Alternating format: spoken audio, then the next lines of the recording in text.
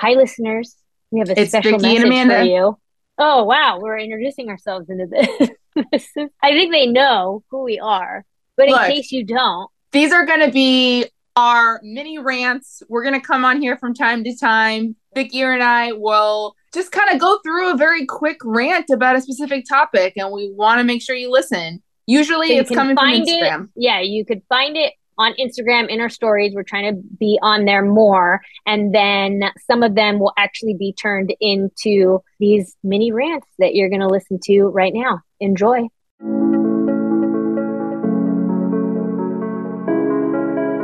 Welcome to the Inclusive Education Project. I'm Vicki Brett. I'm Amanda Salohi.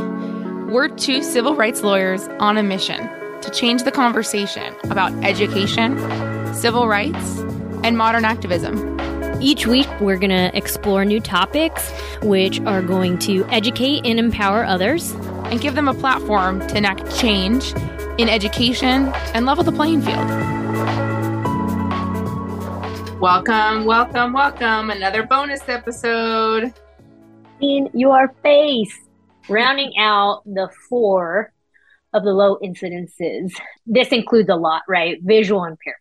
We had Yes. deaf and blindness. We had deafness, and then we had hard of hearing. But then visual impairment is kind of a bigger umbrella term.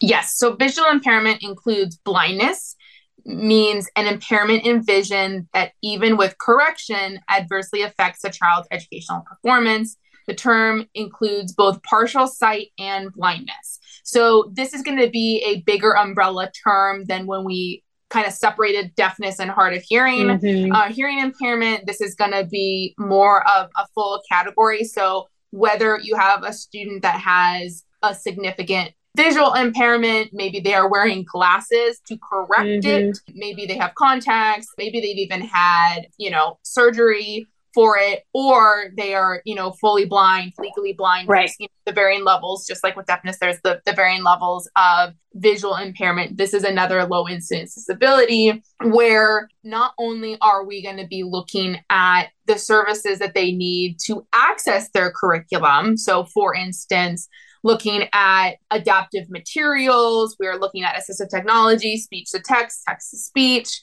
We might be looking at orientation and mobility. How can they access their classroom environment, their school environment, their community, interpreters? But there's also the substantive part of that visual component, that there's so much visualization with learning that there's more significant adaptive materials that may be required, CCTVs, different devices on the computer. But the big one that is missed more often than not is the teaching to read and write and use Braille. We often have teens that kind of feel like this is something that goes above and beyond what they're required to provide because, the student is able to listen to books on tape and listen to the instruction and all of that. And so it's thought that like they're accessing the curriculum. But whether you have a child who is very young when they have that visual impairment or it impacts them later in their educational career, the ability to read and write is fundamental to learning. And if they can't physically look to read and write, it's not the same to use speech and text and speech. In the real world, we know that there is Braille around, and that is a real tool that can and should be used for a student that is under this category, depending on their level of need. And so as early as possible, it shouldn't just be access to these materials, but there should actually be the teaching. So there needs to maybe be one-on-one teaching, just like we talked about with deafness and learning ESL. It may be something that as early as they are learning to read and write in elementary school, they are learning to read and write in Braille. They should be learning this tool. It is fundamental to their education and part of that low incidence service. I think what gets overlooked is the amount of work that is needed for making all handouts, assignments available in an appropriate form. And that can be anywhere from regular print, large print, Braille. Are we putting it to a recording, right? Some teachers have YouTube channels, and so then the child can have or videos on the Google Classroom. They can access the audio. There is a lot of technology that is more readily available, I would say. It's been generalized. So, the text to speech, right?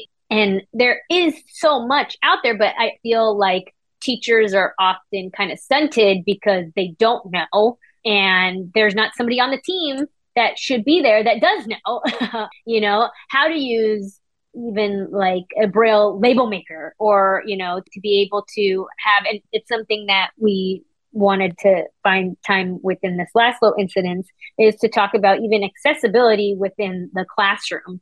I think that definitely needs to be something that is taken into account that could help all students, but more importantly, to be able to have, the child be able to access literally where they are in the classroom, and just even things of like general courtesy. So this may be something that is as simple as like speaking to the class when you enter or leave the room. I know a lot of teachers already do that, but just being sure to call the student's name, if you want their attention. Sometimes, depending on whether it's blindness or low vision, you hear people say maybe they don't want to be under glaring lights, right? By a window, oftentimes, even if they are visually impaired, is beneficial again to sit in the front of the class. So yeah, there's so many varying ways.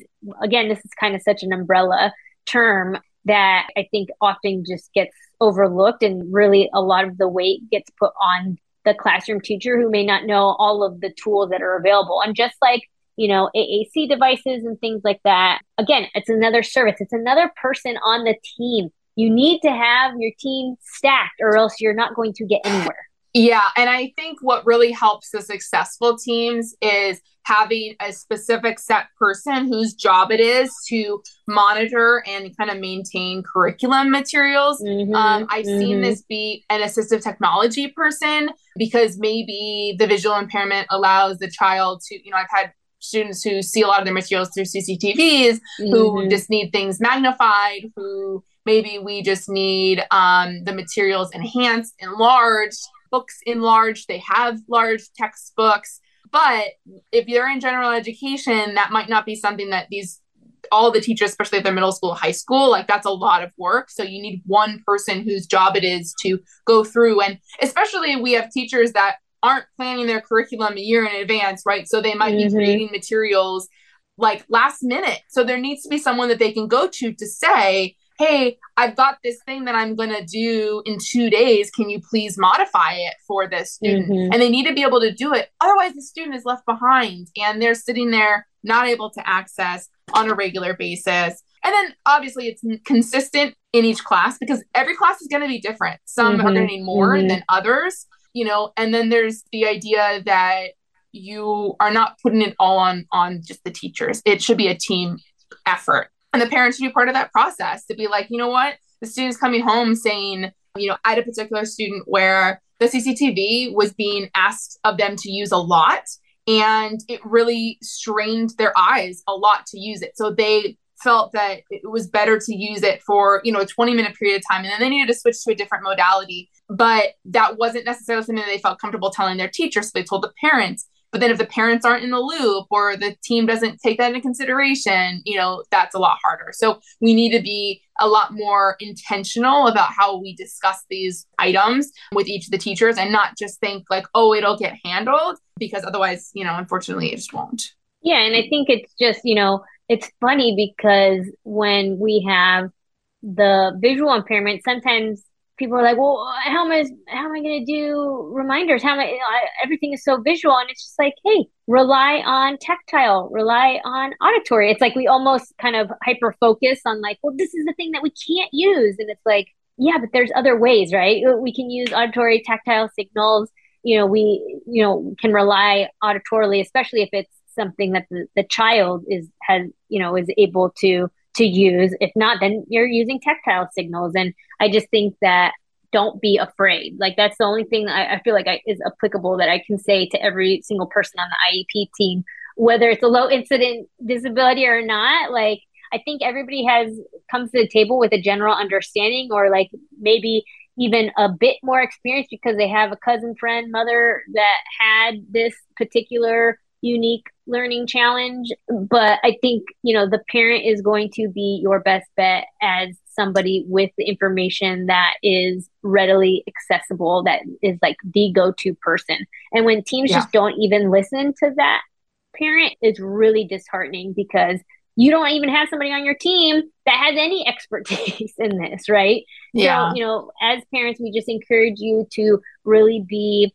that voice for your child, and whatever you do at home, like share that with the team. Like, they may not be able to implement it directly like you would, or maybe the teacher has a preference of doing it slightly different, but they're not going to know what works for your child if you don't share. Even if it seems like wacky, like share it, because you never know, that teacher might say yes, right? Oh yeah, I can do that. I can put my hand on his chest and like breathe with him. Like, that's okay. Like, I can do that, whatever it is, right? That is just like a random example. But this now concludes our mini series on the low incidence services and disabilities. And we hope you enjoyed those mini episodes as much as we enjoyed talking about them. And as always, feel free to send us a message on Instagram, email us if you have any questions about eligibility categories. If you have a story to share, we love hearing from you. And we will be back with other regular episodes as well as the remaining couple eligibility categories in the next few weeks. We'll talk to you then. Bye. Bye.